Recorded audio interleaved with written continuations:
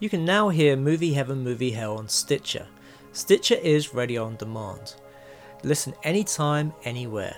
Stitcher is an award-winning free app that lets you listen to all your favourite shows, plus discover from 20,000 news, entertainment and sports shows. You can also create your own custom playlists. Stitcher is available on iOS, Android, Nook, iPad and in over 4 million car dashboards. It's on demand and it's on the go. No downloading, no syncing, no wasted memory. You can stream your favourite podcasts from Stitcher. Don't have Stitcher? Download it free today at Stitcher.com or in the App Store. And please leave us a review and rating on Stitcher. Thank you.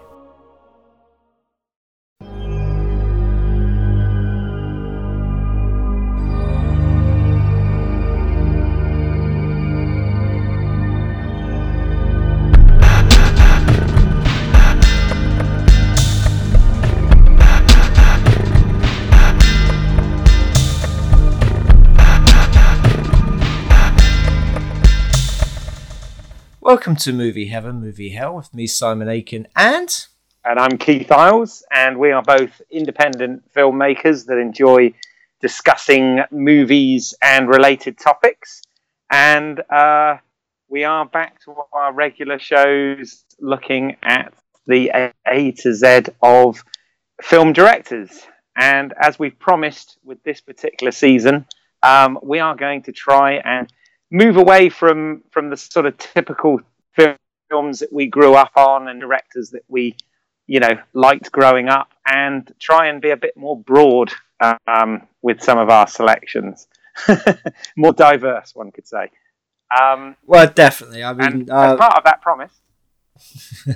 Well, I was going to say, we picked a director that I think we both can, hands on our hearts, say we didn't really know that much about. I mean, we had seen her work before, but we hadn't kind of sort of followed it or seeked out this director's work. But we decided to talk about Nora Ephron.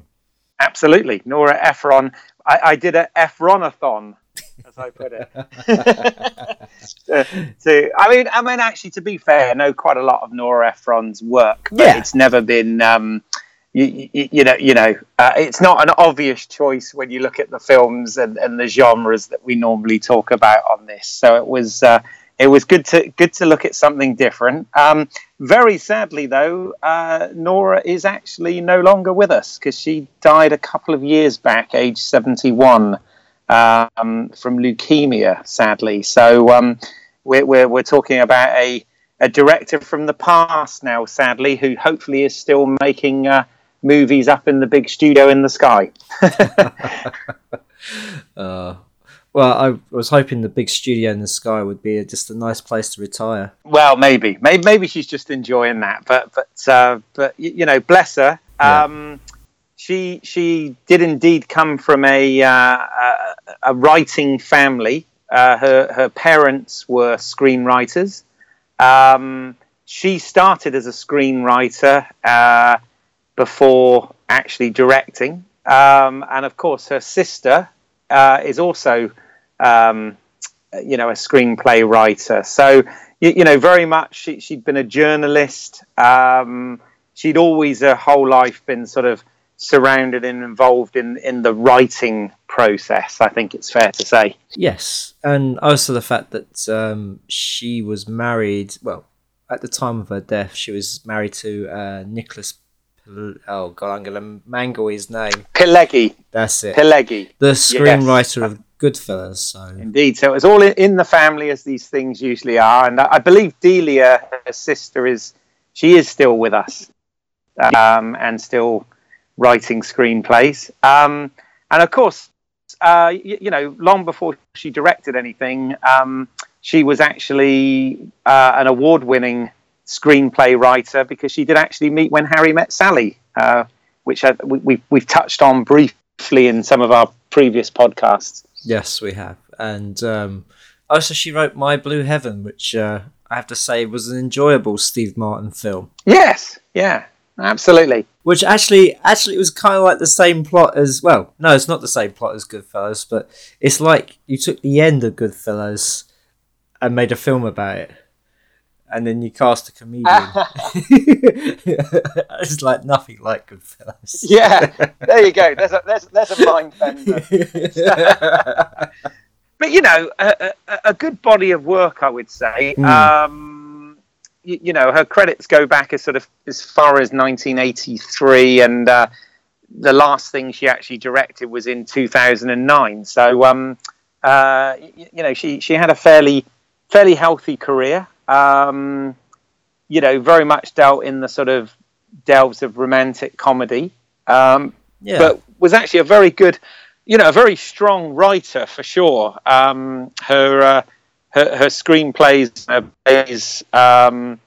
you know, I always thought that the comedy in them worked really well, even if in some cases the overall film didn't work.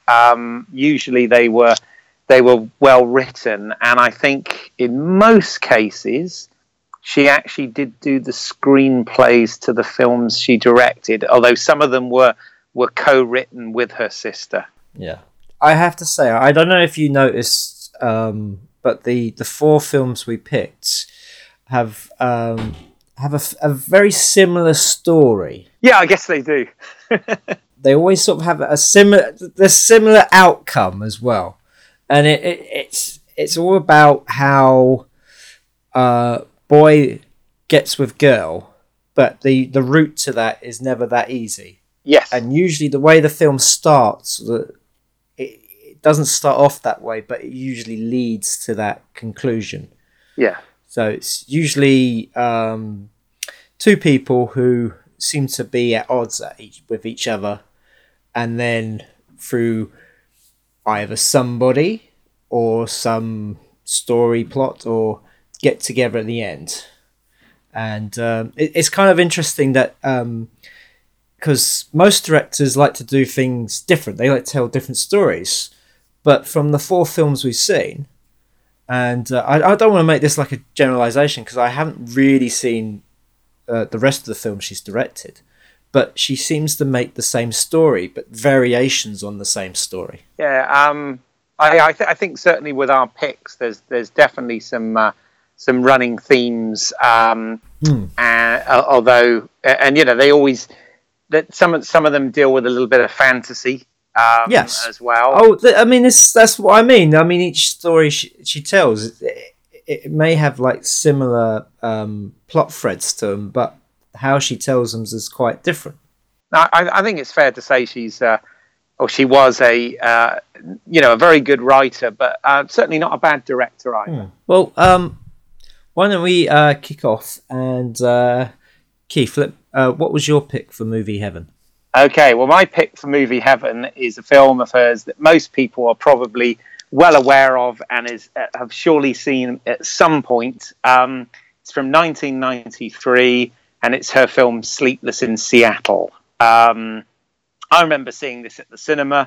I went to see it, obviously, you know, with my girlfriend at the time, because it was, I think, very much a sort of dating couples type movie. Yeah, you know, an enjoyable film, and it was really interesting to sort of go back and revisit it after many years.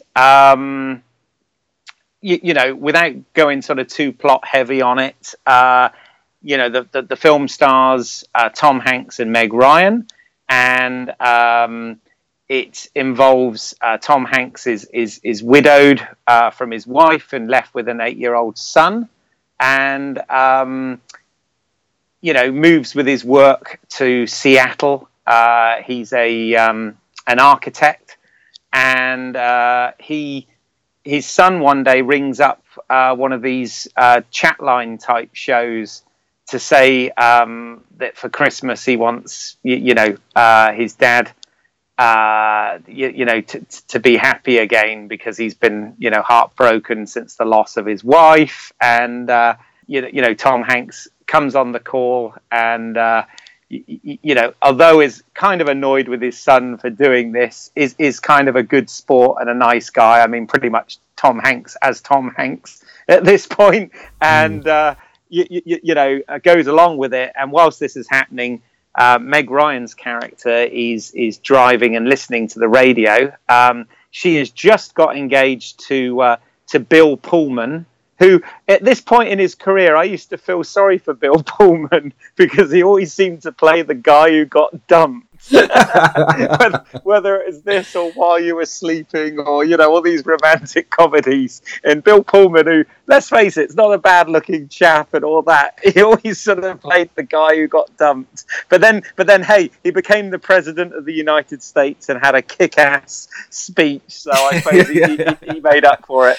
But come on, yeah. I was so he was in Spaceballs. He got the go in that. That's true. He was the Han Solo in Spaceballs, wasn't he? Yeah. He was the Han Solo and Luke Skywalker all rolled into one. That's right. That's right. But yeah. Do you remember him in? Sorry, just to go off a little bit, but do you remember him in Ruthless People, where he played a moron? Oh God, thinking now. Or the director we were going to do for Halloween, Wes Craven. He was the main guy in The Serpent and the Rainbow. Oh, that's right. Yes, yeah. Oh no, he's definitely got a range on it. Oh yeah. We're talking about. I just thought it was funny that around this time he kept playing the sort of the boyfriend that gets dumped for somebody else. Well, it was also in The Last Seduction as well, where he was playing the nasty in that, wasn't he? Yeah.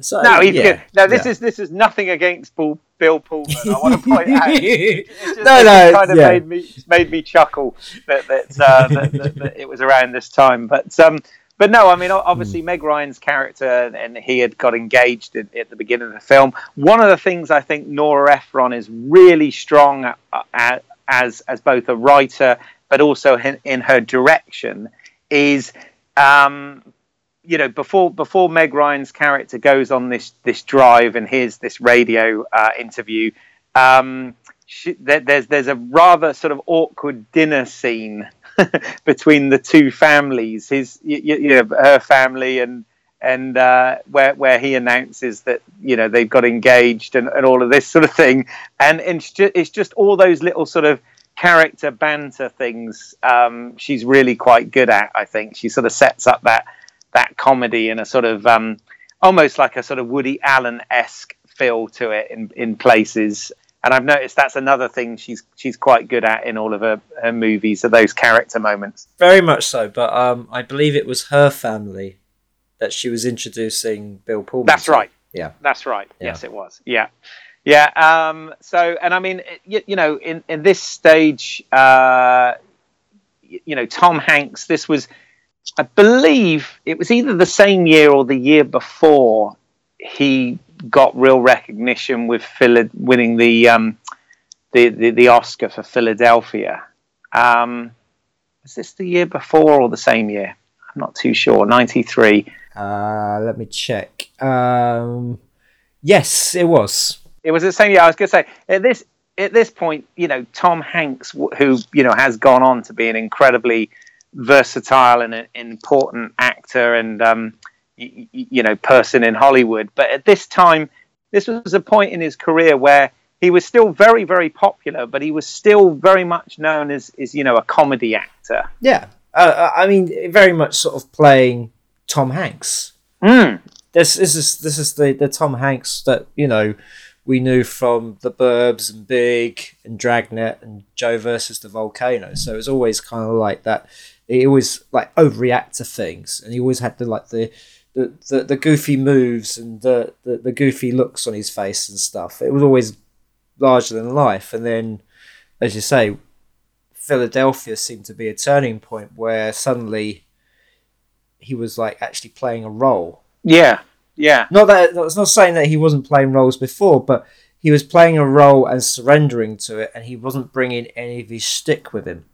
Yeah. No, absolutely. And interestingly as well, in Joe versus the Volcano, he was indeed with Meg Ryan in that as well. So But yeah, I mean, this film, this boy meets girl, the way it unfolds, it is very well done. One of the things that's quite strong about it as well, is the child actor, as he was then, who plays his son. Whereas sometimes these characters can be slightly annoying and whatever, is actually quite sort of endearing and works quite well. And it's interesting, looking up his career.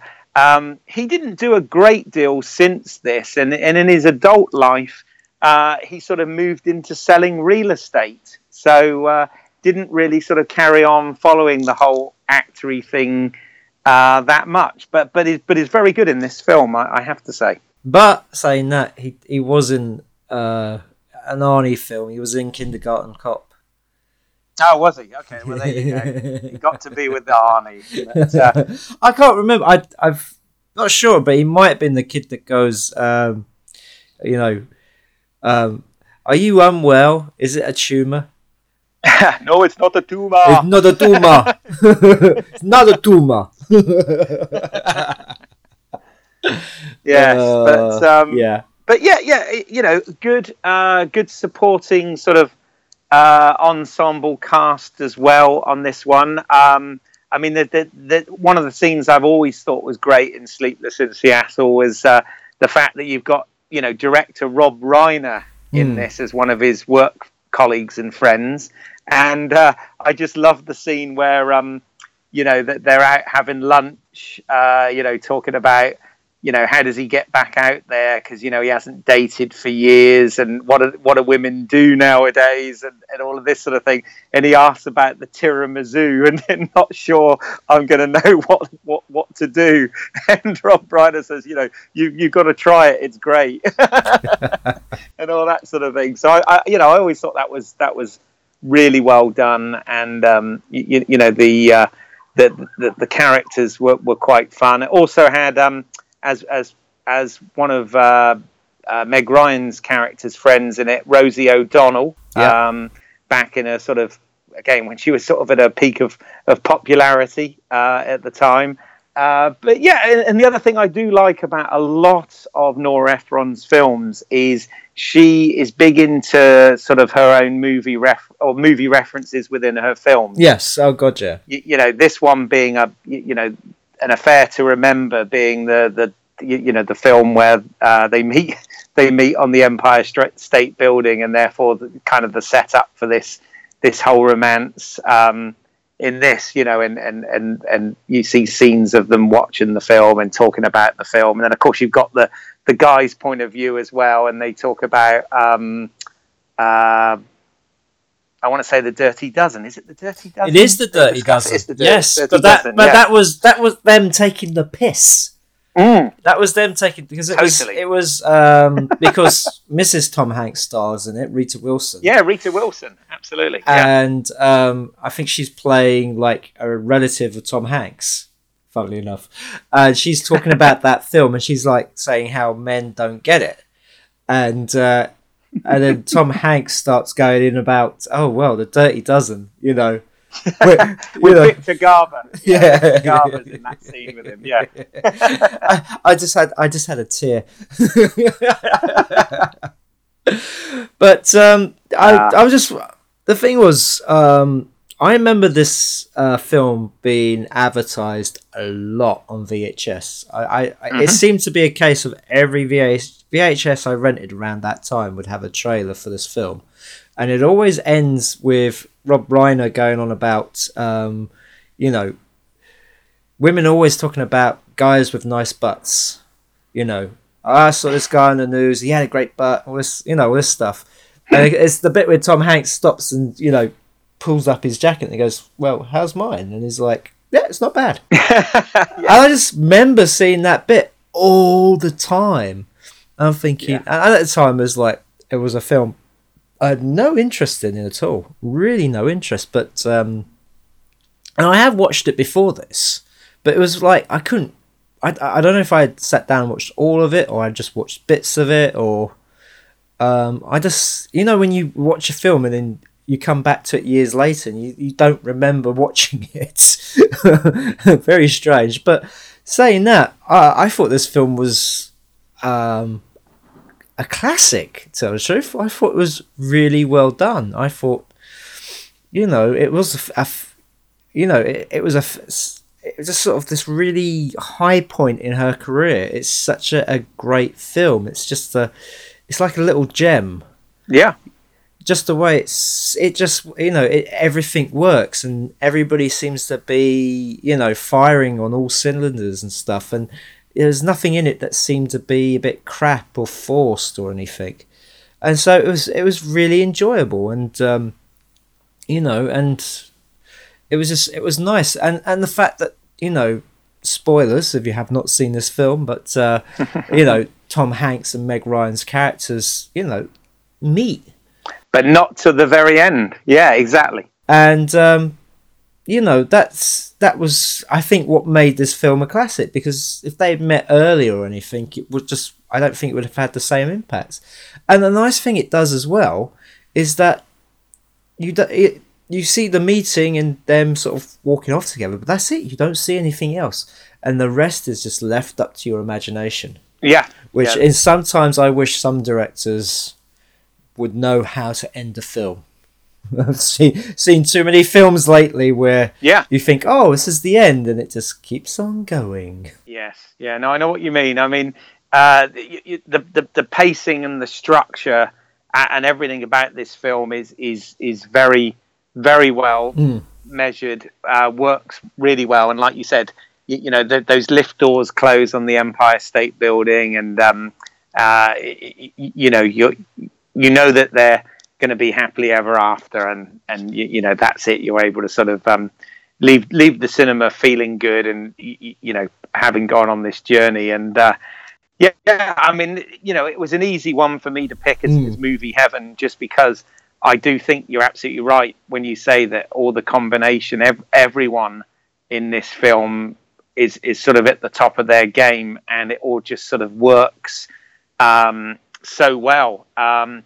It's obviously one of those movies as well that was very popular at the time in terms of having a soundtrack with a lot of hit songs, love songs. I don't know whether this is true, but I read somewhere that originally John Barry was going to score the film. Obviously, I'm a massive John Barry fan from all the Bond stuff, etc. But when he realised there was going to be so many songs involved in the film, he actually quit.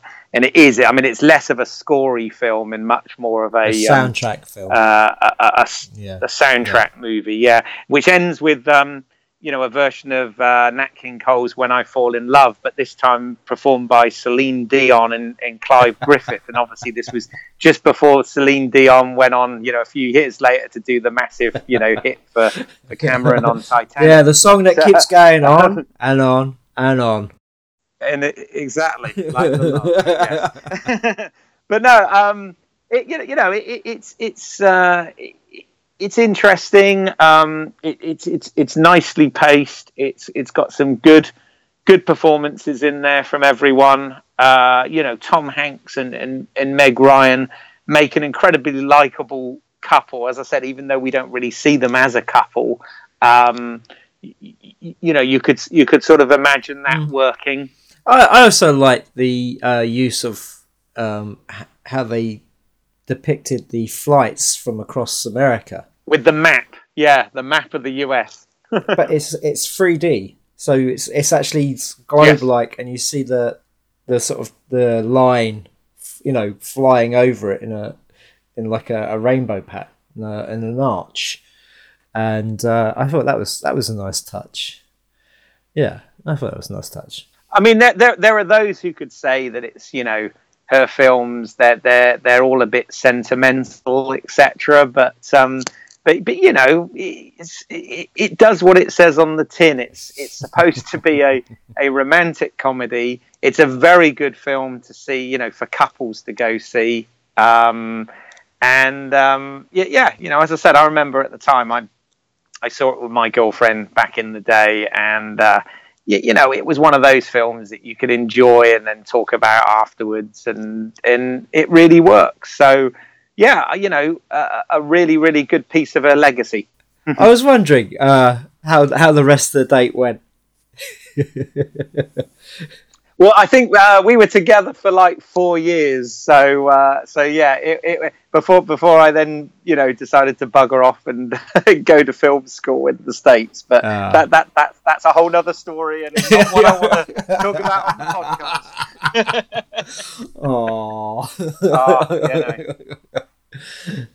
You know, it was a bit further than Seattle and New York, so to speak.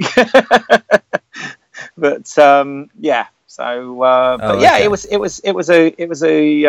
an enjoyable film, and I hadn't actually, I'd maybe seen it once since that original time at the cinema, but I obviously rewatched it for this, and yeah, was totally engaged and not bored at all.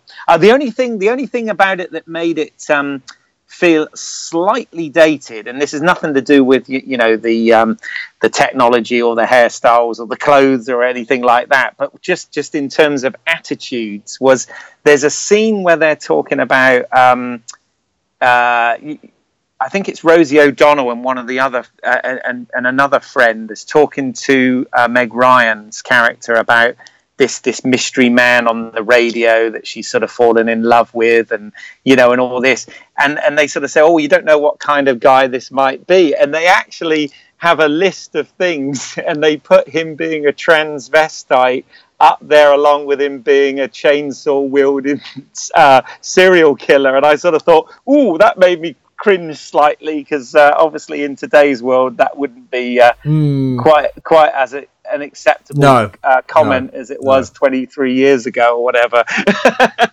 But that's how we move on. Yeah, I mean, there is far worse examples of that. I mean, it's the use of the word fag.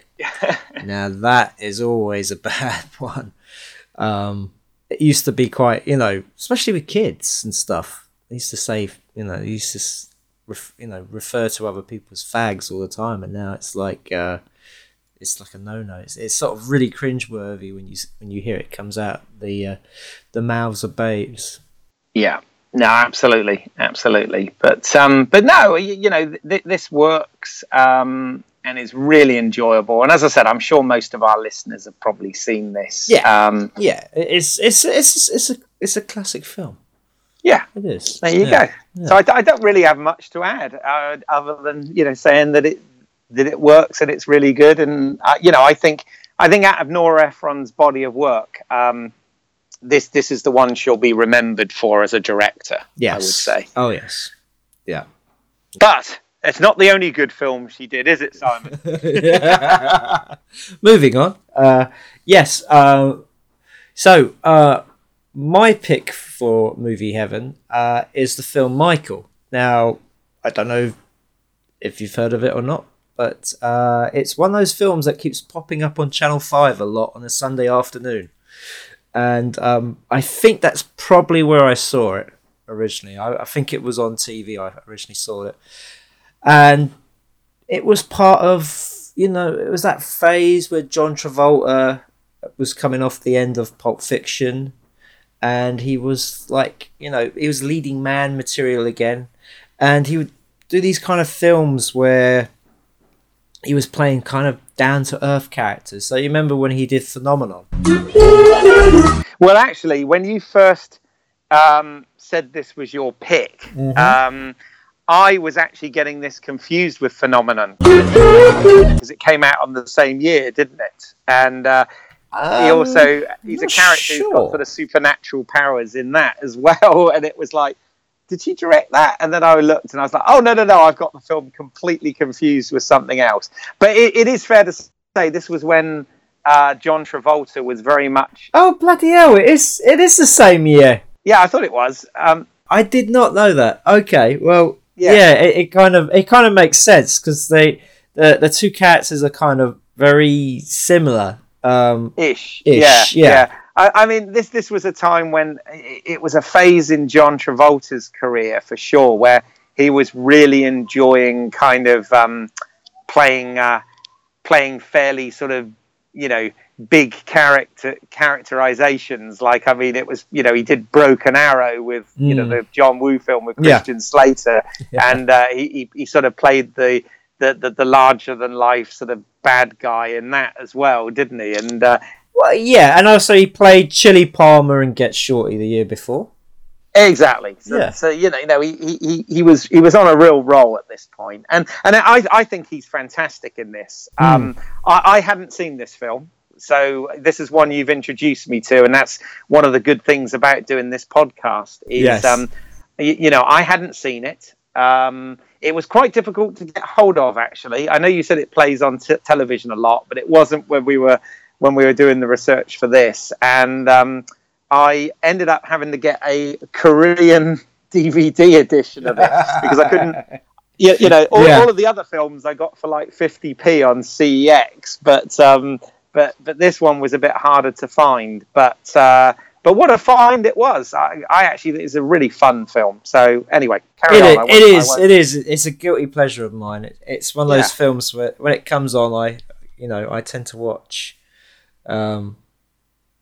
But yeah, so for those who don't know, the story is William Hurt works for Bob Hoskins, who runs a what would we call it?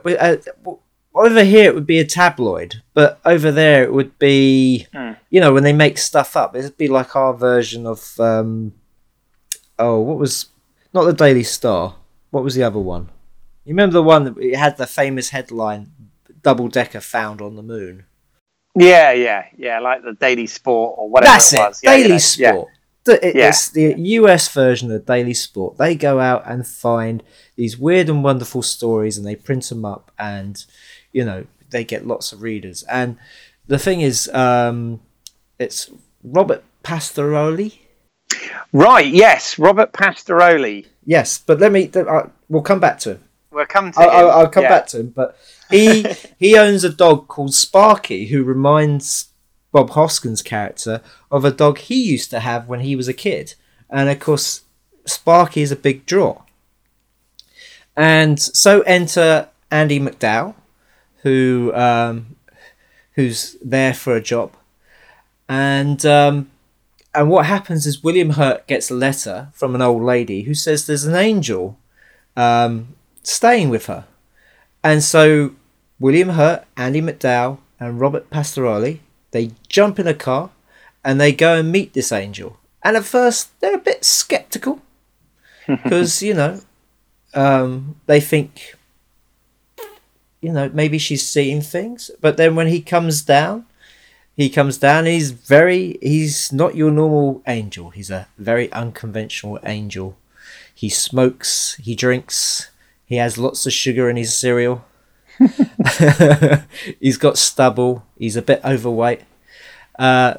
He's just an angel that loves life. And they drive him back to the newspaper, and they kind of have adventures along the way. Oh yeah, it's a great road movie. It really is a great road movie. And the thing is, you can tell that all the actors are enjoying themselves. Yes. It's really good. But yes, what were you going to say about Robert Pastorelli? Well, first of all, sorry. The whole Robert Pastorelli thing, I was like, when I was watching it, I was like, this guy, I know this guy. Where do I know this guy from? And then, of course, it dawned on me that he plays Timmons in one of my favourite films, Dances with Wolves, which, a very, very different character in that. But wait for it. Another Arnie connection. He was in Eraser. He's in Eraser as well. Okay, there you go. Yes, there you go. He was the guy at the beginning who he helps. He saves because he broke his cover. And then later on, he goes back and asks him for his help, and he's working in a gay bar. Yeah, I haven't seen Eraser in a long time, but yeah, Eraser's a lot of fun. But yes, he's in that. Right. But as you did sort of, because in this he's very entertaining. He kind of is that sort of Jon Favreau-esque, funny sidekick role in this. And I sort of thought to myself, what happened to this guy? And it's really tragic, because obviously you did a bit of digging to sort of find out where he was, and he died of a drug overdose, which followed. He was involved in a situation with a girlfriend where she got shot by a gun that he owned, and apparently, he was cleared of any charge of murder or manslaughter or anything like that. But apparently, following that, his career and his life sort of rolled out of control until, as I said, he was found dead at a fairly, I think he was only about in his late 40s or something, which was very sad to go and read this. But, because it was just one of those things where I thought, oh, that was the guy from this, and he's very amusing in this, and what had happened to him, and went away and read that and was like, oh, that's very sad. But he was only 49 when he died in 2004. No, that's really sad. So very sad because he plays a very endearing character in this film, and his chemistry with William Hurt, like you said, you can tell they were all having a really good time making this film. It's got that feeling within it, hasn't it? That it was a feel-good movie that everybody at the time, was very comfortable with where they were, and just had a blast doing this, and definitely the adventure they go on, the whole sort of road movie adventure is very interesting. Oh, there was one thing I noticed as well that I don't know whether it was kind of an in-joke with Sleepless in Seattle or what, but I don't know whether you remember, but in Sleepless in Seattle, when Tom Hanks is waiting for, he does before he meets Meg Ryan, he does date another woman for a little while that the boy really doesn't get on with. Yeah. And when he's waiting for her first date in the restaurant, he is making a pyramid out of sugar cubes. And I noticed that John Travolta does the exact same thing in this film. Because obviously, as you've already mentioned, he loves sugar. He really and you can never have enough sugar, as he says in the film. Yeah. Oh, well, okay. No, I didn't notice that, to tell the truth. I noticed that William Hurt started making sugar cube pyramids, but at near the end. But no, I didn't notice that. But I'm sure. It might be just one of. I'm sure it is. I'm sure. I don't know about yourself, but I've noticed with my work that there's always something that crops up from other films. I mean, so far I've had 2 films where the tin bread in it has turned up, and I have to say the second time was an absolute accident. I did not plan it. I don't own a tin with bread on it, but there it was. You weren't putting it in as that obvious reference. Oh, well, I don't know if it's that obvious in the second film, but it's there. So for the eagle-eyed people in to see this film when it finally gets finished, you keep an eye out for the bread bin. Yeah, well, there you go. I mean, John Glenn on his Bond movies, he always had the bit where the doves would spring out and surprise Bond in a scene, wouldn't he? He'd always put that in as one of his little in things. So I don't know. Maybe Nora Ephron's was a pyramid of sugar. Who knows? I don't know. I don't think I remember seeing that in any of her other films. But I think if I watch them again, I'll keep an eye out. Yeah. No, it's just something I noticed. I was like, oh, that's nice. It's again, this is what happens when you watch them back to back, isn't it? You kind of pick up on these things. It's like, oh. But I mean, my point earlier about her stories having a similar kind of arc. So initially, you think this story is about them bringing the angel back and saving Sparky because they make a bet saying that if they don't bring him back and put him on the cover, that Bob Hoskins can own Sparky and get rid of Robert Pastorelli's character, and have sole ownership of the dog. And Andie MacDowell's there as a kind of a plant. We're not quite sure, what her job is, but she just happens to be there in the office. And Well, actually, it's slightly obvious because there's a scene before it where she's talking to some dogs.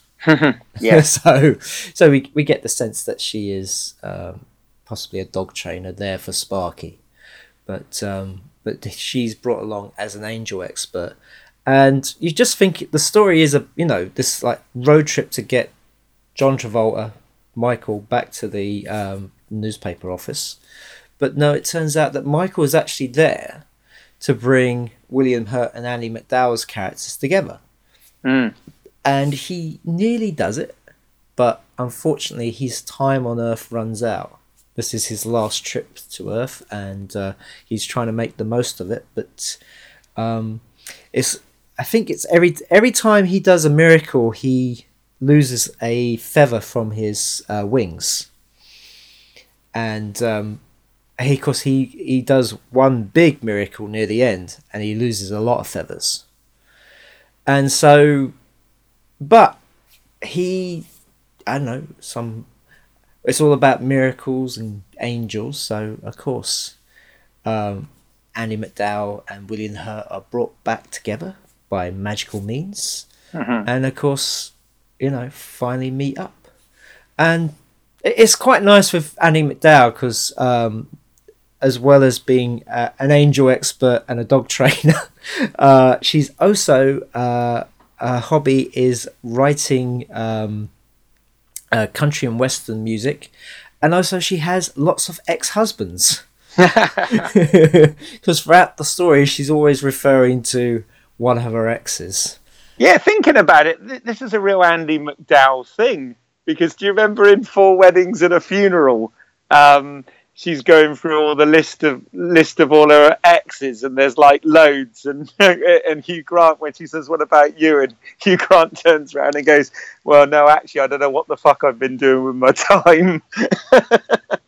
But tell the truth, I've never seen 4 Weddings and a Funeral. You've never seen 4 Weddings? Oh my god! Okay, well, that's a whole nother podcast. I only saw Notting Hill because I was working in a cinema at the time, and somebody went, "Yeah, go in and watch it." Oh, right. Yeah. Fair enough. Well, she plays a character in that's had a lot of previous lovers. Oh, so, yeah. but no, and she's actually got quite a good singing voice. Yes. Yeah. Yeah. And also her sort of, her twang has, it's very much suits country and western. It does. Yeah. It does. But it is a total feel good movie. I'm sure actually, Sir Paul McCartney probably made quite a bit of money out of this as well, because one of the scenes I really like is when they're driving and they sing "All You Need Is Love." That's pretty cool, isn't it?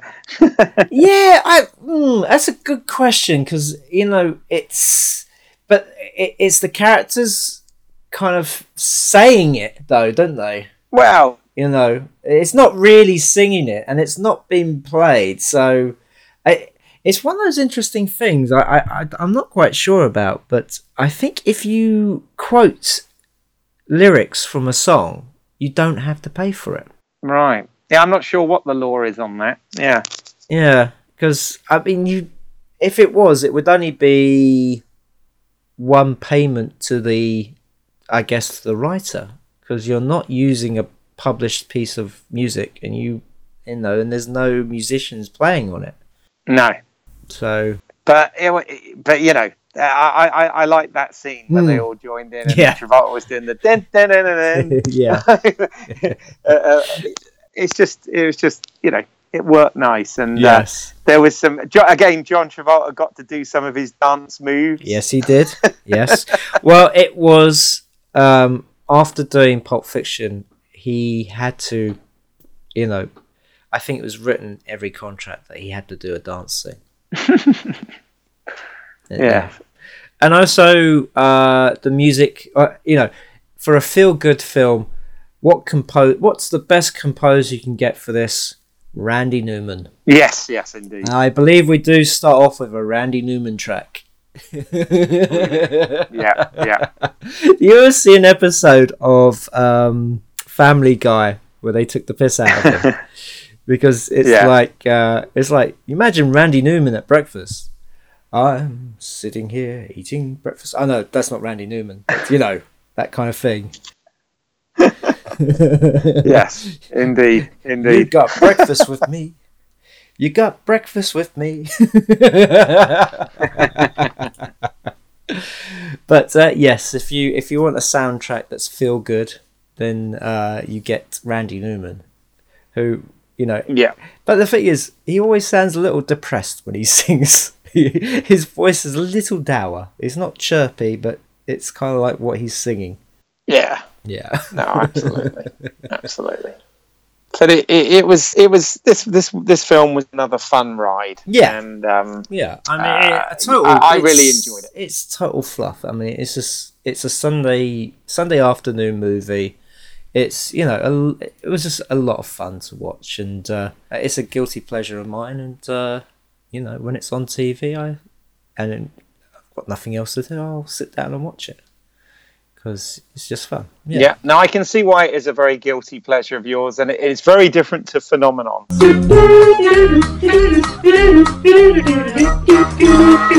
Yeah. Well, yeah. I remember seeing Phenomenon at the cinema, and I thought it was good up to the bit where it turns out it was a tumor. Yeah. That film, he did have a tumor. Right. Yes. But yeah.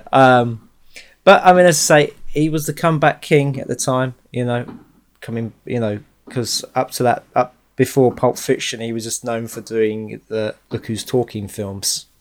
That's right. And you did wonder who was going to start talking next, because, you know, first it was the baby boy, then it was the baby girl, then it was the dogs. You're thinking, God, what's going to start talking next? The furniture? Yes, it was him and Kirstie Alley, wasn't it? That was what they were renegated to for a while there. I mean, he's gone on to make some really great films. I mean, I liked The General's Daughter. I like Basic, you know, where he's playing sort of, you know... That's good old John McTiernan, wasn't it? Did Basic, yeah. But I mean, the sort of the more thriller, you know, military cop ones. Well, he's just done a Western with Ty West, where he co-stars with Ethan Hawke, so that could be quite interesting. I know the one you're talking about. Let me think. In a Valley of Violence. There you go. Yes. There you go. In a Valley of Violence. Yeah. Looking forward to that. That'll be good. My dad will like that one, I'm sure. But yeah, I mean, he did. You know, his pick of films was a lot better after, you know, doing Pulp Fiction. And I was just looking at what he did. I have to say though, I thought he was a bit naff in the Taking of Pelham 1, 2, 3. Well, yeah, that wasn't up to the original, was it? Yeah, I won't mention Battlefield Earth. That's a whole nother thing. Yeah. Yeah. But if you've never seen it, just keep an eye on your TV listings, and I'm sure it will turn up on a Sunday afternoon on Channel 5. That's where it usually sees it. Or if you go on Amazon, you can buy a Korean version, which is in English, by the way. It's only the menus, and the writing on the back of the box that's in Korean. Everything else is English. So but very enjoyable movie. Enjoyable movie. And when I see you next, Simon, I will give you the copy of it on DVD, so you've got it in your guilty pleasures collection. My ever-growing guilty pleasure collection. I'll quite happily take it off you. Quite happy. There you go. Cool. Right. Well, join us after the break when we get into our picks for movie hell. Kane, the stone-cold assassin. 3 men, Corbin Taylor, Zeke Jones, and Jesse Williams, were held for questioning by Marshal Gazer. His revenge will be swift. Ain't you the law around here, Sheriff? Nowhere to run, no place to hide. Jesse, you ever meet Kane? The new violent and bloody horror short from director Mike Tack. Red Wolf Pines. Is that what you told Luke? He died like the dog he was. Starring Keith Isles as Kane. That bastard ain't gonna find us out here. Available on YouTube and official website www.apocalypticconservatory.com. Red Wolf Pines. Rated R for rowdy.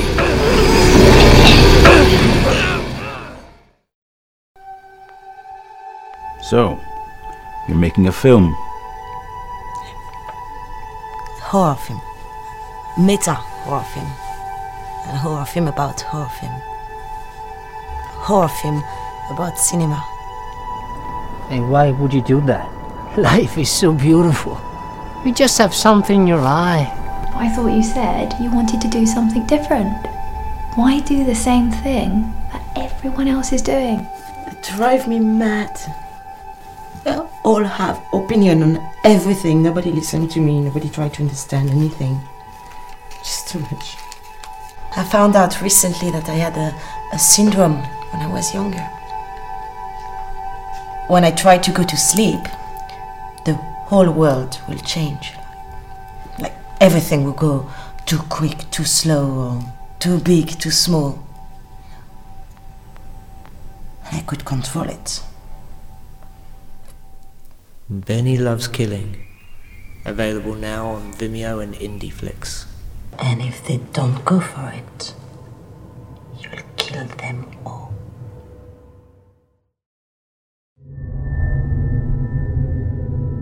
What's the matter, Jane?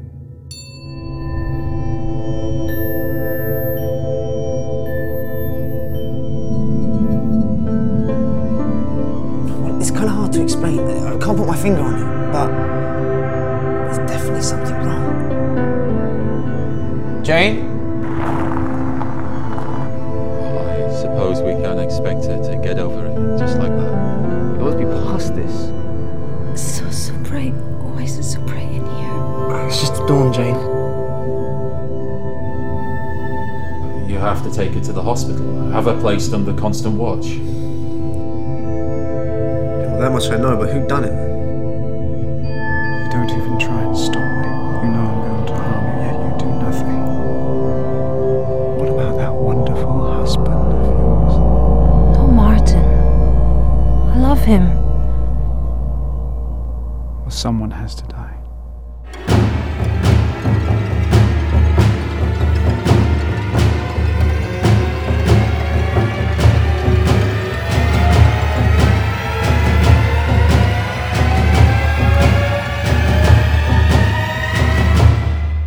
Blood and Roses. Available now on Amazon Prime. In the US, UK, Germany and Japan. Welcome back. So, Keith, what was your pick for movie hell? Right, well, again, like I usually do, I went with my sort of first impressions here, and I picked a film which, you know, I don't think works for various reasons, but having rewatched it, I don't actually think is that bad either. And I went for 1998 film You've Got Mail, which is another romantic comedy drama. This was kind of, I mean, I think one of the interesting things about this film is it was kind of one of those, the first, not the first, but one of the first films about the internet. Obviously, we've had loads since of all sorts of genres, you know, right the way through, you know, with The Social Network by Fincher, etc. But, you know, this was one of those early, I would say, films that dealt with the technology of the internet and email and communicating that way. The reason I picked it for movie hell is, even though it starred Tom Hanks and Meg Ryan and was directed by Nora Ephron, you know, which obviously was this absolutely sort of magic triangle with Sleepless in Seattle, I don't think You've Got Mail quite captured the magic in the same way. Although it wasn't, as I said, it wasn't awful.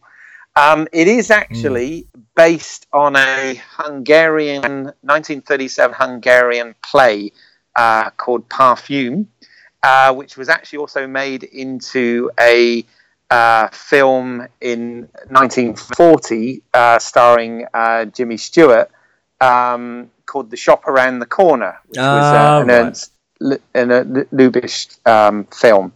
And which is very hard to get hold of, by the way, because I did want to go back and sort of revisit that, because I think that's one of those films that when I was a kid, it was sort of on Saturday afternoons. It was one of those sort of films they'd have on a Saturday afternoon and you'd watch. And I wanted to rewatch it because I remember it being a very good film. And wasn't able to, but it had been made before. So this was sort of a contemporized remake using, obviously, the device, the plot device of email rather than letters, as it was in the Hungarian play and the film. So it had been updated from that point of view. Also, the other thing that had been changed with it was... there is an in-reference, an in-joke. The shop that Meg Ryan's character works in is actually called The Shop Around the Corner. It is indeed. And they changed it, again, because of Nora Ephron's background and her family, etc. And this was actually co-written with her and Delia, her sister. They changed it into a bookstore rather than a perfumery. So... they changed that. The other thing that was interesting with this, and unfortunately I ran out of time, I listened to Nora Ephron did commentaries for most of her back catalogue, not actually on Michael, but pretty much everything else. And on this one, she'd done a commentary this was produced by Lauren Schuler Donner, who's Richard Donner's wife, and obviously a very prolific producer in Hollywood. Obviously very famous for having done the X-Men franchise, which obviously even though that's not officially sort of part of the MCU, I do sort of have a soft spot for the X-Men film series, particularly the ones directed by Bryan Singer. So well, you say that, but the last one was terrible. Well, yeah, that's a whole nother podcast. But my point is they do a commentary on this film, and I only got to listen to half of it, right. But it was actually quite engaging and quite interesting because they do of course reference the original film and the play. And they reference quite a bit about the way that they changed this, and of course they talk about technology in a way that's almost laughable now, because obviously the whole idea of social media and social networking and communicating that way was still very new at the time. It was it wasn't social media as such, because it was, you go to chat rooms and people wouldn't know who you were. I mean, no, exactly. The thing about social media is that the fact is everybody knows who you are and what you do, and can see everything you're doing if you want, or nothing at all if you want. So, well, the other thing about this is because as I said, they talk about obviously the commentary was recorded not long after the film was made, but they sort of speculate on where that whole technology's going, which is quite interesting. But the other thing, can I just ask, what did they speculate? Well, they were just sort of saying about how many people were online and could communicate with each other via email, and how that was going to grow, and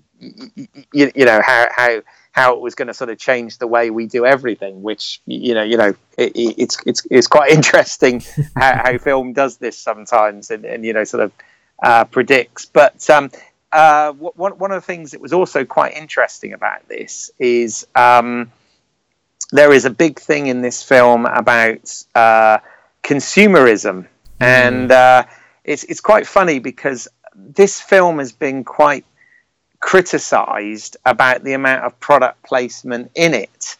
Yet at the same time, it is one of those films that kind of, it's a bit like the sort of dilemma we said about Fincher being the guy that came from directing, commercials and stuff, and then went into being, doing Fight Club, which was so sort of anti that. And, this plays big time on that because, Meg Ryan's character in this runs this small family-run bookstore, which specialises in children's books, and has been, it's been one of those generational things that her character's mother, had owned it before and passed it down, and she was trying to keep that legacy alive. Whereas Tom Hanks plays the son of a large corporation that is about to, and this is very much a New York film and centers around the sort of village feel of different areas of New York. And they are going to build a great big superstore, much like a sort of Barnes and Noble nowadays type superstore, which would sell books and sell coffee and be less about the, if you like, the art of writing and collecting books, and more about commerce. And this is the interesting thing. These two people who don't know who each other are meet online in a chat room, and kind of become romantically interested in one another. Yet they are, of course, absolute mortal enemies when they meet at a dinner party. And it's revealed that Tom Hanks's character is about to open this store that's probably going to put them completely out of business. So it is actually quite an interesting film and quite an interesting story, but I don't think it has the sort of spark. It's almost like they were trying to do that lightning in a bottle thing with this combination of director and star actors, and it doesn't quite work in the same way. I imagine at the studio they were like, well, hey, we've got Tom Hanks, we've got Meg Ryan, we've got Nora Ephron, we've got another Sleepless in Seattle, and they didn't. It wasn't the case. And it's still kind of similar that there's these two people communicating to each other, but the thing is, they don't know who the other person is they're talking to. But the thing is, Tom Hanks' character is a bit despicable because he finds out that it's her, and he doesn't say anything. Yeah, he plays on it a bit. He plays a lot on it, and then he kind of springs it on her at the end. I mean, he does all this stuff where he's trying, when they're sort of stopped being mortal enemies and kind of being a bit more chummy near the end, he's trying to undermine his alter ego, which I thought, well, what's he trying to do? Is he trying to sort of get her to stop emailing her and actually spend more time? That part didn't quite. It seemed to be a plan that didn't kind of work out. Really, it didn't make much sense. And I mean, I think also, you saying about, product placement in this, because not only do we have AOL, but we got Starbucks in there as well. Oh my God, time. Do we have Starbucks in there? With like Fight Club, it was criticizing it. This, it was kind of like, oh look, these are nice, aren't they? Look at AOL. It has a fun pop-up voice, which I don't think anybody who used AOL ever had. You know, and of course Warner Brothers had just bought AOL, so they owned it. So it felt like an advert for their product. We've got Tom Hanks and Meg Ryan advertising AOL with You've Got Mail. And then the whole Starbucks went, oh, could we have some of that? Look, we've got money. See, they need to go somewhere to drink coffee. And it's kind of funny when it is a story that kind of comments on it. I mean, not to a point. I mean, to a point, everything's fine. I mean, she's put out of business by this big company, but hey, it's fine. You know, she moves on with her life. It's not like she lost everything, you know. Yeah. And that is what I think its problem is. Its problem is that this, you know, this horrible thing happens to Meg Ryan's character, yet she goes off with the guy who was kind of responsible for it, and there's no, you know, there's no resolution about that. She's just lost her business, and now she has to move on. And it's like, it's tough, kid, isn't it? You know, get on with it. You know, that's life. And in a film which is kind of like, you know, two people who never met fall in love, you know, via email, and then in the end live happily ever after. And it's like, yeah, but, you know, how's this going to last? Because she's going to wake up and go, oh, you bastard, you put me out of my business. I had to sell my mother's bookshop. It's one of these things where it's like it's clawing, isn't it? It's kind of like, well, it's still all right, isn't it? We're just saying all that stuff is fine. Don't worry, everybody. Yeah, no, it doesn't quite satisfy. You know, it's not awful. It does have some good bits in it. You know, some of the dialogue, etc., is quite snappy. I was amused in this one. Bill Pullman, if you like, has been replaced by Greg Kinnear as the boyfriend that doesn't work out, sort of thing. And it made me laugh because I thought to myself, "Oh shit, I'm a bit like that sometimes." There's a bit where he goes into the cinema with her, and they're sort of having a bit of an argument, and they're talking. And I thought, oh god, I'm like the annoyed patron in the cinema, because they're talking and. Somebody gets annoyed that they're talking, and he says, hold on a second, there's like a hot dog talking on the screen at the moment, and you're upset that I'm interrupting a hot dog talking on the screen. And I did sort of think to myself, yeah, that is the point. I shouldn't get annoyed with people before the film starts. It's, as long as they're quiet once the film started. But, you know, I do tend to get annoyed if somebody's making a noise during the adverts. Then may I suggest never going to the Peckhamplex, because you would do your nuts. I just need to chill out more. Yeah. I also realised in this film as well is that I am as bad as the corporation, because I don't know about you, but I used to enjoy, particularly before I had like a good income. One of my favourite things when I first moved to London, that I was gutted when they went out of business, but of course realised that I was part the blame of that, is one of the things I used to like to do was go to Borders and pick up books or magazines that I wanted to read, and then go to the Starbucks in Borders, order a coffee and sit and read stuff and not actually buy it. And and I'm like, yeah, I was just as bad. That's something I used to do.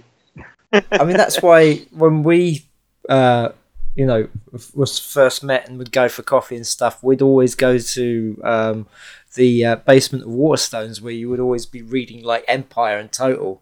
Exactly. So they're next. They're on the endangered species list.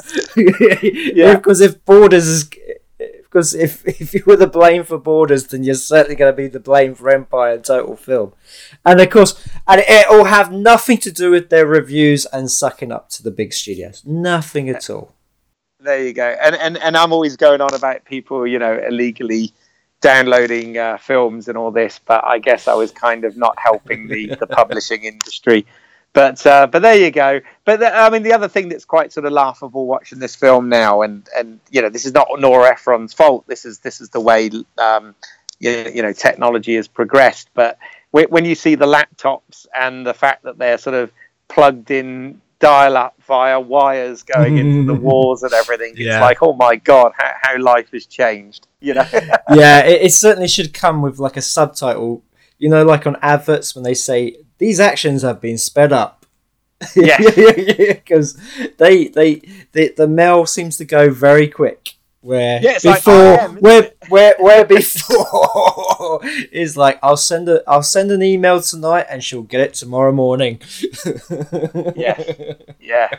No, absolutely. But I mean, it's interesting in so much as it's an earlier film that deals with people meeting via the internet, and it has taken a classic story and sort of put what was then a contemporary spin on it, and it's not badly acted, it's not badly shot. There's nothing really that bad about it. It just doesn't quite work. And I remember when I saw this one, I was living in America at the time, and I certainly didn't have the same enjoyment as Sleepless in Seattle. And I don't know, I was in a different relationship that wasn't so good at that point, which I'm obviously not going to go into, but maybe that had something to do with it. I don't know. This I didn't really hate watching this again, but I could say, and I don't think from what I could see, it wasn't an unsuccessful film, and did have reasonable reviews as well. So it wasn't like it wasn't a hit. It just wasn't quite the classic that Sleepless in Seattle has become. Well, yes, as you say, it comes down to the lightning striking twice. It doesn't happen often. Exactly. And so, they had a formula they thought would work, and it didn't. Yeah, no, absolutely. But the cast are as likable as always. And actually, you know what? This has made me think. I don't know whether I should, because it's a slight tangent, but I've actually got a little bit of a Tom Hanks story. I don't know whether I should. Yeah, go on. Go for it. Well, you know me. I mean, I'm always like, I always try and put a positive spin, but I'm always slightly bitching about the fact that the industry, following the dream hasn't quite worked because, not knowing the right people, or not being lucky, or not having the right break, and all this sort of thing. But there are some things that's my own fault, and and I have to say that in hindsight, I really kicked myself on this. But this was naivety from being young. But when I was at film school, I was fortunate enough to work for a little while on the miniseries that Tom Hanks produced called From the Earth to the Moon, about the space program.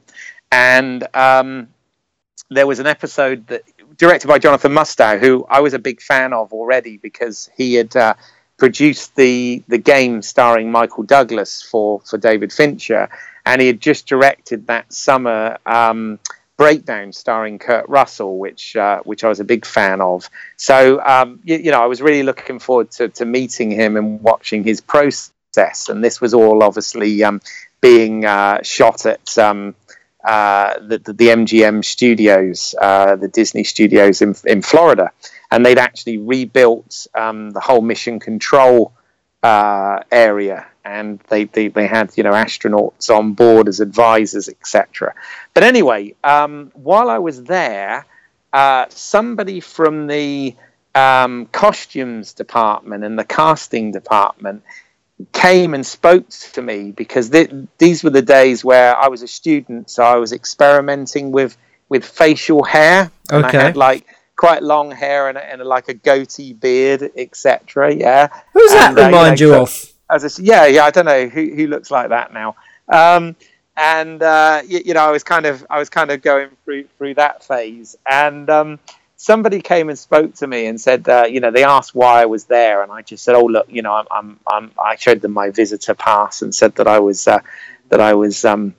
shadowing Jonathan Mustow for the day and all this, and they said, oh, do you want to come with us? So I said, oh, okay, and they took me and they started taking my measurements, and I was like, oh, what's this about? And they go, oh, we've got an episode coming up where we might be interested in you doing some supporting artist work, some background work. And I was like, oh, okay, and they said, yeah, you've got a look that we're quite interested in and all this. So they were taking my measurements, and yeah, I didn't really think much of it, and I went back to Jonathan Mustow and carried on watching what he was doing, etc. And they got in touch with me and sort of gave me some dates that they'd need me for this. And my good friend, and I need to mention him, Dan Tomeo, who was one of my friends while I was at film school. I believe he actually listens to this podcast. I've heard through the grapevine that he is one of our listeners over in the US. So hello, Dan, and thank you.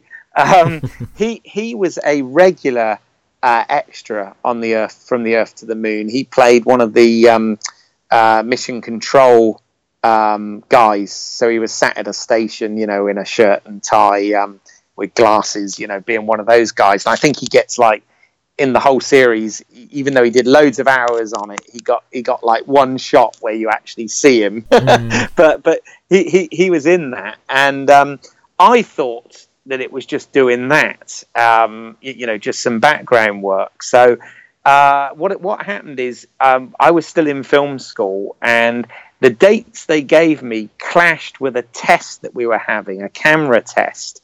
And our camera teacher was a guy called Dominic Palmieri, who's sadly no longer with us. And he was the DOP of the television series MASH. And, you know, he was very highly regarded by all the students. And I took the test very seriously. You know, we had a camera exam on that day. So I just told them, I said, look, I'm really sorry, I'm not available on that day. We've got a camera test on that day, and I don't want to miss it. It's very important. So I declined. Okay. Right. And I went and I did the camera test. I'm pleased to say I got an A in that module and all this. But Dan came up to me a few days later, and he was like, "Oh man, Keith, you know, what have you done? You've really screwed up." And I'm like, "Why?" And I said, "Why? I was just to play an extra in Mission Control, wasn't it?" And he said, No. And apparently the last episode of From the Earth to the Moon, Tom Hanks was directing and he was acting in, and it was a sort of pseudo documentary of Le Voyage dans le Moon, you know, the George Méliès thing, where he was going to be playing him, and in it was supposed to be like a French assistant to him, to Tom Hanks's character. And I guess because I had the, you know, I mean, obviously I was European and I had the goatee and the longer hair and all this, somebody in the casting department thought that I could sort of pass as this, you know, French. So this was actually a featured extra. And the reason I was being measured up was because there was going to be a costume specially made for me, right? And I didn't realize this. And of course, what they ended up doing was having to find somebody else that had my various measurements and whatever to fill this role.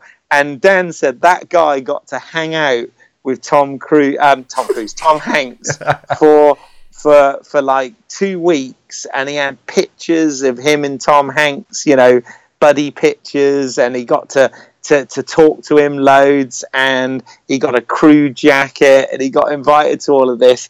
And you know, that was a role that I was being looked at for, and I didn't realize my naivety. I was like, and in hindsight, had that been now, I would have gone to Dominic, our DOP teacher, and explained that to him and asked whether I could take the exam on another day, which I'm sure he would have been fine with. So I do often think to myself, what if, you know, if only I'd actually taken that opportunity and done it. But for some reason, us talking about Tom Hanks in this particular time has totally reminded me of that.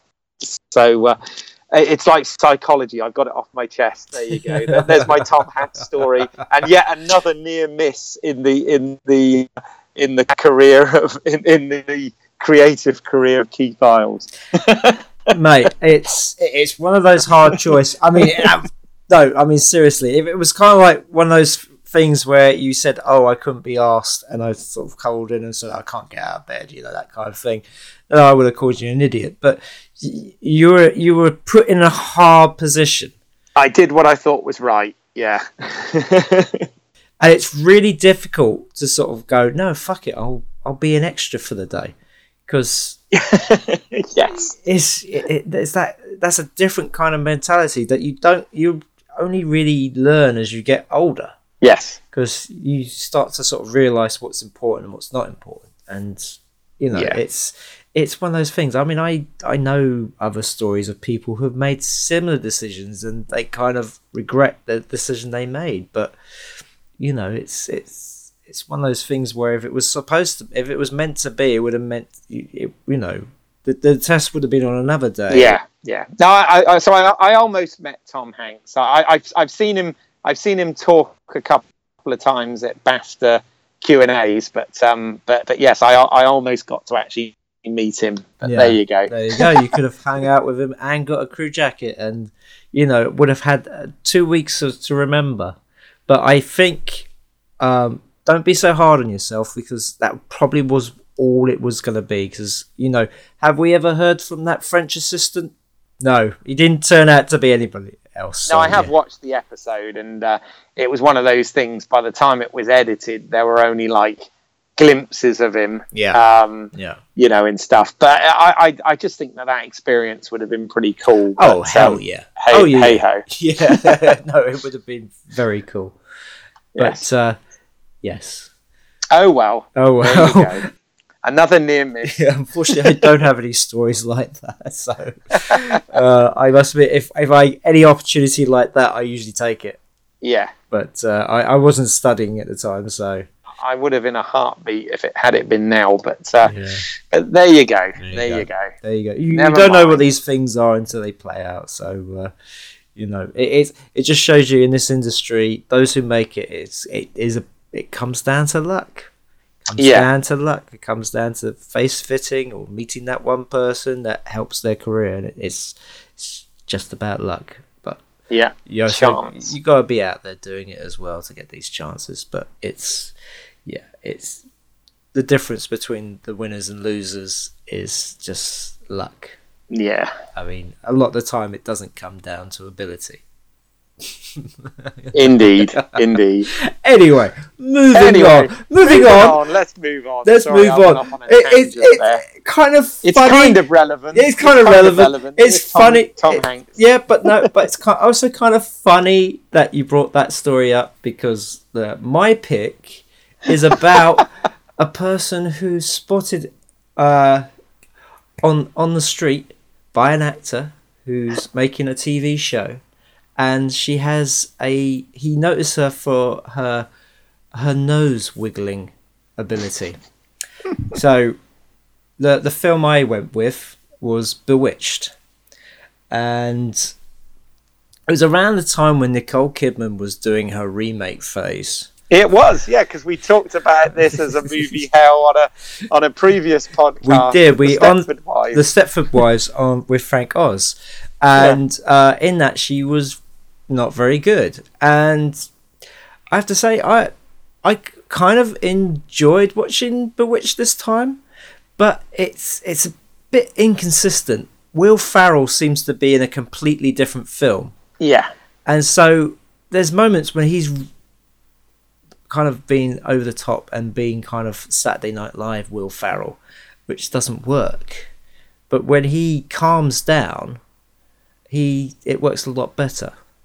So the conceit for this one is that Bewitched is actually going to be remade by this actor played by Will Ferrell, who's he's had some success as in the mainstream, but his last film didn't do too well, and so he's kind of slumming it in TV.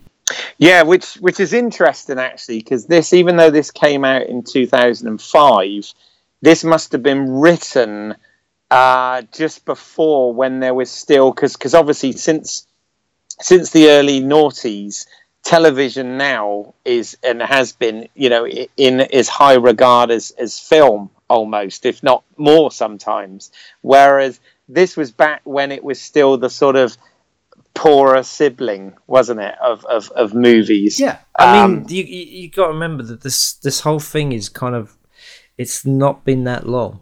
I think it's been less than 10 years, because I don't know what point it was where suddenly, actors who had been working in films who would never do TV are suddenly doing TV. I don't know what that one thing was that tipped turned the tide. Well, it started with the cable shows, didn't it? Like the HBO stuff, like Band of Brothers, with Hanks and those sort of things. But the thing is, yes, they were great shows, but they didn't have like film actors in there. There wasn't like the big time actors trying to get into it. I mean, all the actors in that were either had come from TV or were unknown. I mean, nobody knew who Damian Lewis was before that series. Right, yeah, that's a good point. And also the fact with Deadwood's, Ian McShane. Ian McShane had been Lovejoy before that. Yeah. So he'd come from TV.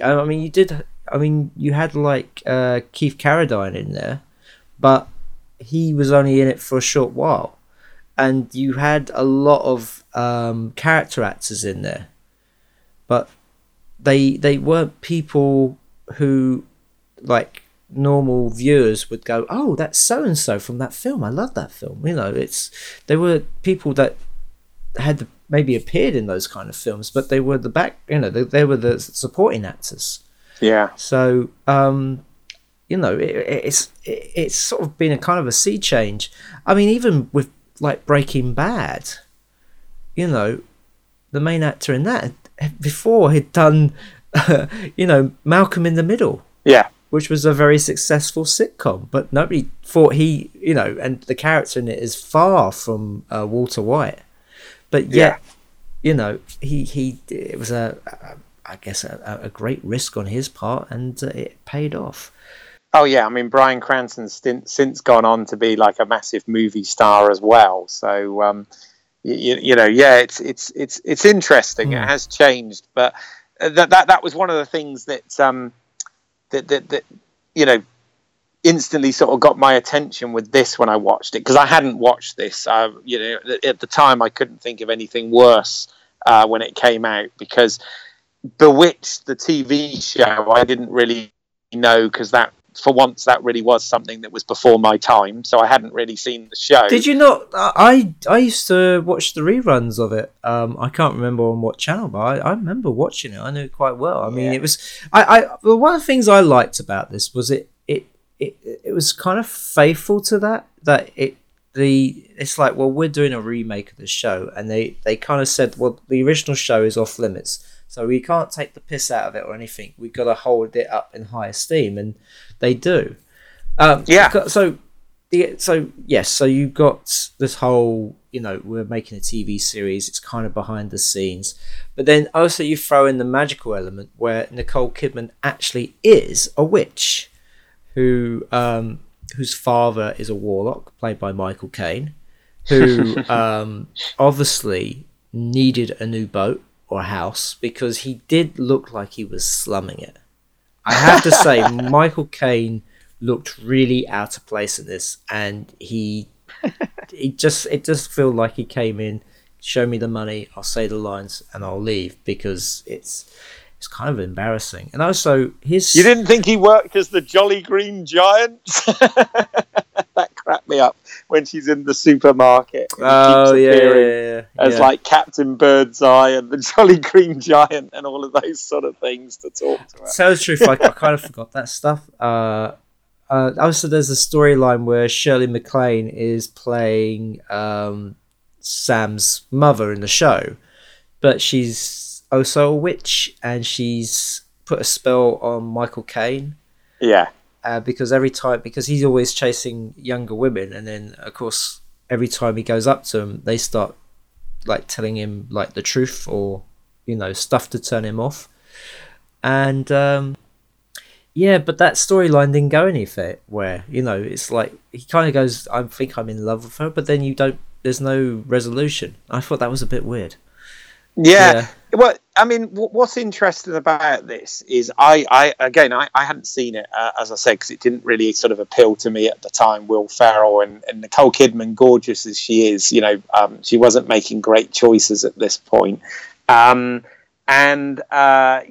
didn't see it in any reruns, because I guess it's not the sort of thing my dad was particularly into. So when they were probably doing reruns of this, they were also probably doing reruns of I don't know, the original Hawaii Five-0 or Mission Impossible or something, and I was watching those shows instead. Well, no, I think when they were doing reruns of Bewitched, they were doing reruns of I Dream of Jeannie. I think it was Channel 4 that was showing it. It feels like a Channel 4 show. Yeah, well, they made a joke about that, didn't they? Because people get those two mixed up, and I noticed they actually made a joke about that in the film, which I thought was quite good. But what I didn't realise until I watched this film for this podcast was I thought it was going to be a remake of the television show, a reimagining, like most remakes are. Yeah. But this was quite interesting. That the conceit of it was quite interesting. That it was, the show existed, and it was one of those which she does quite well. It was one of those kind of pastiche, piss take parodies of the film industry. So it was kind of the movie within the movie. Even though Nicole Kidman's character was actually a witch, which is your supernatural element. But it was different to what I thought it was going to be in terms of that setup. But I like you felt that Will Ferrell in this, it was almost like he had to be PG-13 Will Ferrell rather than Will Ferrell who can go a bit more risky, if you like. But I also think he was very inconsistent. His character seemed to be all over the shop. I mean, I kind of liked it. I also don't think that Jason Schwartzman's character as his agent helped. I think he was kind of annoying, and he was the one who sort of pushed the kind of weirdness on Will Ferrell's point. This whole thing about him coming in and making all these demands, and of course he does, and they're really stupid, and it was. I'm sure there's people like that, but it was just, because he's also.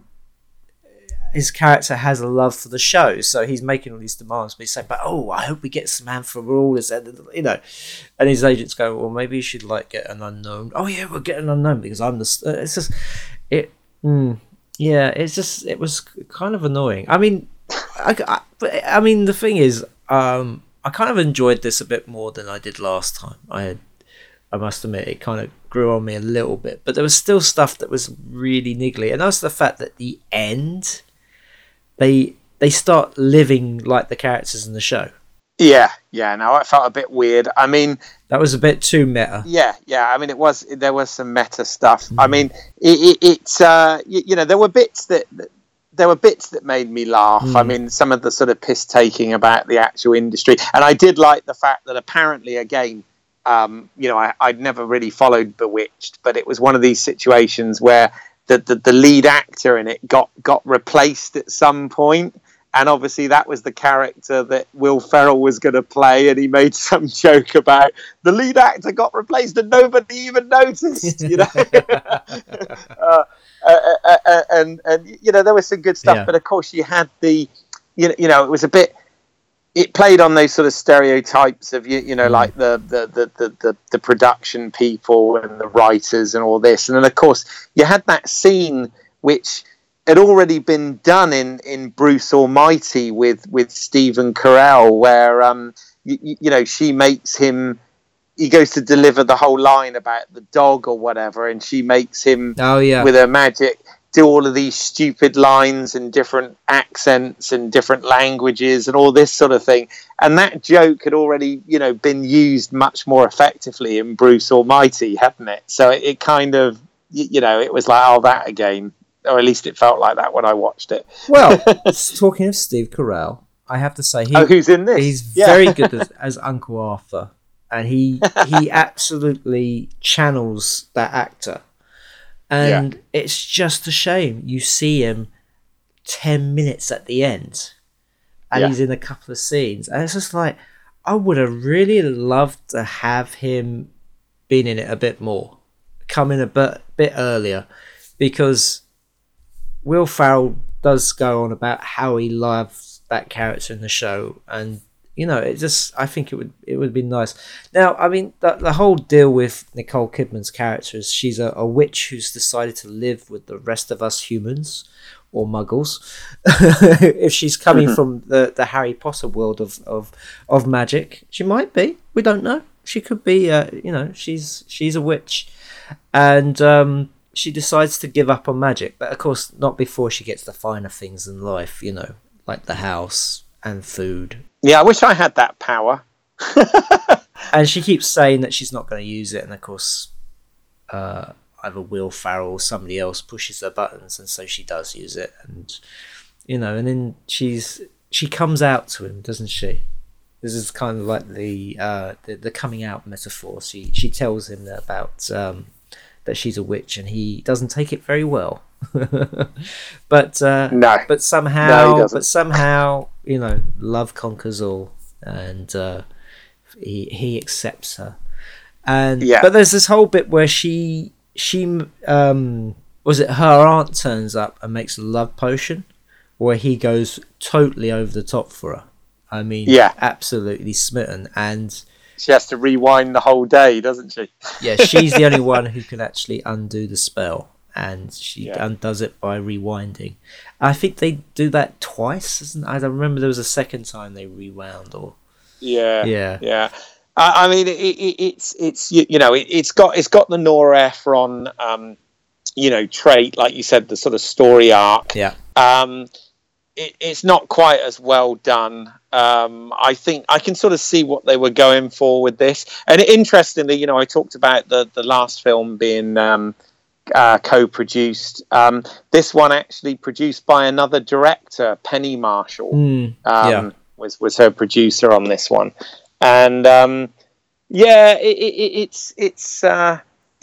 the comedy in it doesn't quite work overall. I mean, it's not. I didn't think it was absolutely terrible. I thought it was entertaining enough. But out of the 4 films that we watched for this, for this particular podcast, I actually do think this is the weakest of the 4. I actually enjoyed You've Got Mail more than I did this.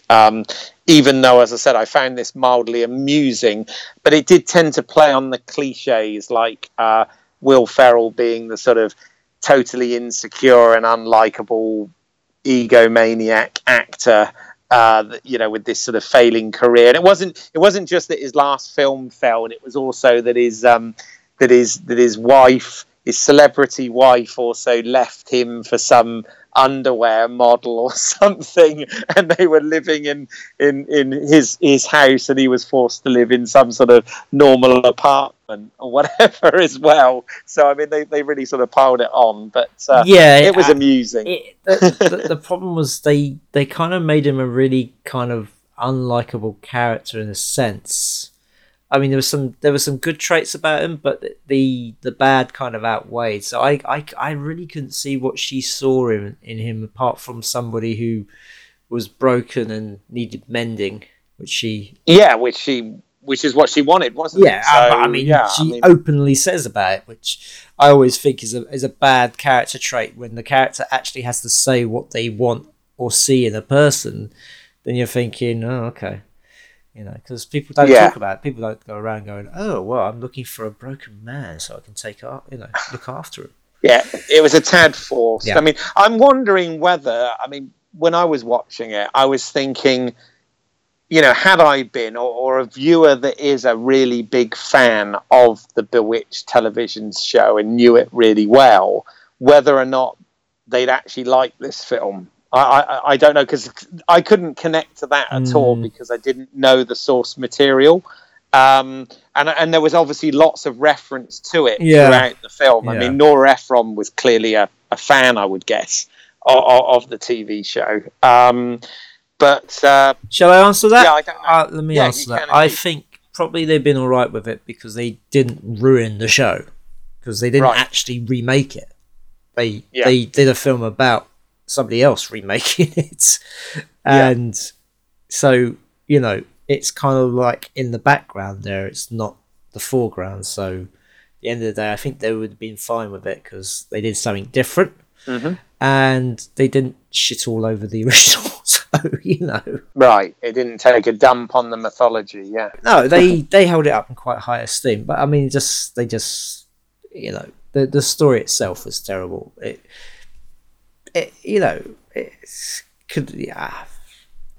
as we always say, it could have been called something else and still would have been about Bewitched, but you have to go. They have to go with a title that's recognisable, and so nobody's going to go and see a film about Bewitched or the making of a show called Bewitched that isn't called Bewitched.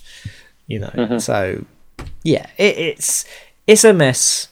It's a bit too zany for its own good. I mean, Nicole Kidman's all right in it. I think she comes off better in this than she did in The Stepford Wives. I would agree with that. Yeah. Will Ferrell, I think he needed somebody else, a more tempered hand, to tell the truth, because he needed to get away from his shtick. I think if he had come to this a bit more deadpan, I think it would have worked a lot better than him trying to be zany. Yeah, it was almost like Will Ferrell was sort of allowed to go off and be him and do his own thing, with the only direction being, but you can't swear. I mean, that was the only thing that was sort of missing from his usual stick, wasn't it? Well, but if he was consistent, because that was the problem, he wasn't consistent. He would go and do the zany stuff, and he'd be trying to be the big guy, and it didn't quite work. But then when he was nice, it seemed to work better. I think if his character had kind of been a nicer guy, and he just it maybe more the agent who's kind of pulling the strings and doing all the sort of backhanded stuff, and him's just being stupid and going, yes, I want a I want my own cappuccino machine. Yes. I was going to say espresso machine, but hey, it's coffee. All to myself, which nobody can touch. I mean, this the stuff with him doing the different voices and stuff, I thought worked fine. It was kind of funny because she was, they were doing the whole thing where she couldn't speak and no lines and all this stuff, and it was kind of her little revenge. So as I say, I mean, Nicole Kidman, she can hold her head up high. She did the best, with this. She I have to say, if they were to remake it, she would make a very good Samantha. I mean, she's certainly got the nose wiggle down. Yeah. She's very obviously she's very cute as well. So yeah. But I mean, but her character not knowing anything about life is a bit, at her age? Yeah. I mean, where is this magical world? Yeah. And she was sick of all those warlocks. Exactly. I mean, must be hard at Hogwarts, I must admit. Or maybe she was working in the Ministry of Magic. Maybe. Who knows?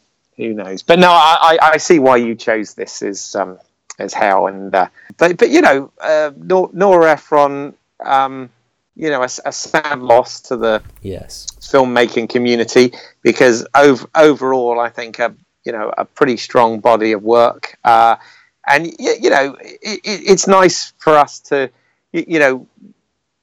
we grew up on typical guy movies, with our very sort of male-oriented directors, action, horror, sci-fi, thrillers, all of these sort of guy-type films. So it did make a bit of a change, for us and hopefully for our listeners as well, to cover something a bit different. And certainly nothing wrong with her body of work. It was it's decent. I mean, just to sort of sum it up. I mean, it's it's romantic. It's funny. When it works, it can bring a tear to your eye, and it's and her films can be a lot of fun, even the poorer ones. I mean, it wasn't like I was ever bored watching Bewitched or You've Got Mail, but it's just there was just little things that didn't quite work in those ones. Yeah. But when it works really well, and it's enjoyable, and the films go by quite quickly, and And as I say, Sleepless in Seattle, it deserves its classic status. It does. It's very well done, and I really enjoyed it, and it for a film that's kind of I would say harking back to those films of that era. It works really well. It's good a homage to those films, and and it's, as you say, it's her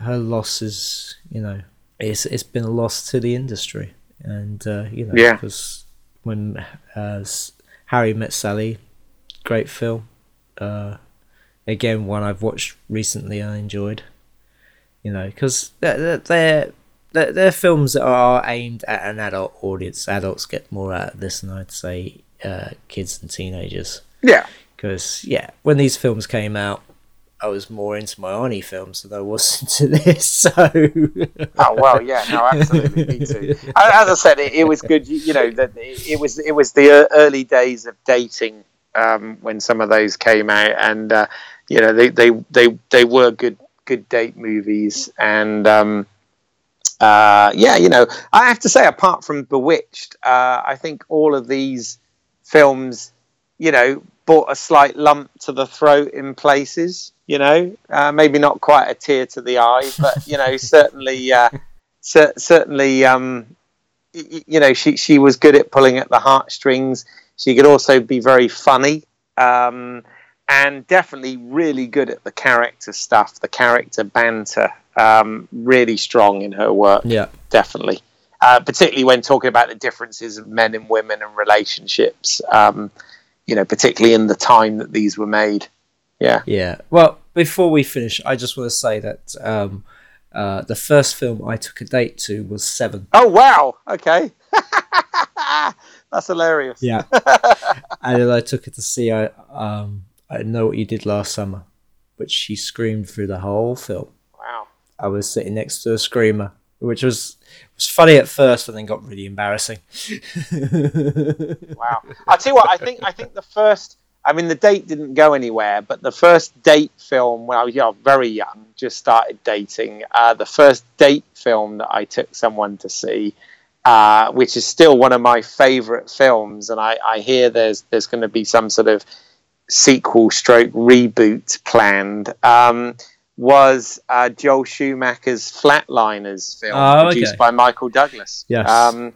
I really like that film, but the girl that I took to see it did not like it at all. I remember coming out, me being all pumped and enthusiastic about what a great film it was, and what a good ensemble, and how dark it was, and all this sort of thing. And she was not impressed at all, and that didn't go any further. It could have been worse. She could have taken us to see Batman and Robin. Oh my god! Yeah, exactly. Anyway, yes. we will end it there before we go down memory lane too far. Well, we don't want to talk about. I don't want to talk too much about the personal stuff. No, just movies. We can talk about this stuff. We're not harming anybody. It was a long time ago, sadly. Yes. Right. So, Keith, where can we find your work? Okay. If you go to YouTube and put in British Isles, I'll spell EYLES as in my last name.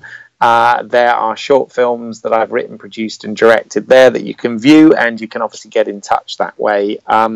Also, IMDb has a list of some of my credits. You can find my work, as always, at independentrunnings.com.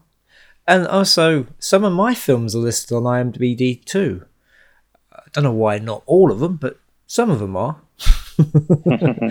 Anyway, you can listen to this show on iTunes, Stitcher, YouTube, and all good podcast providers.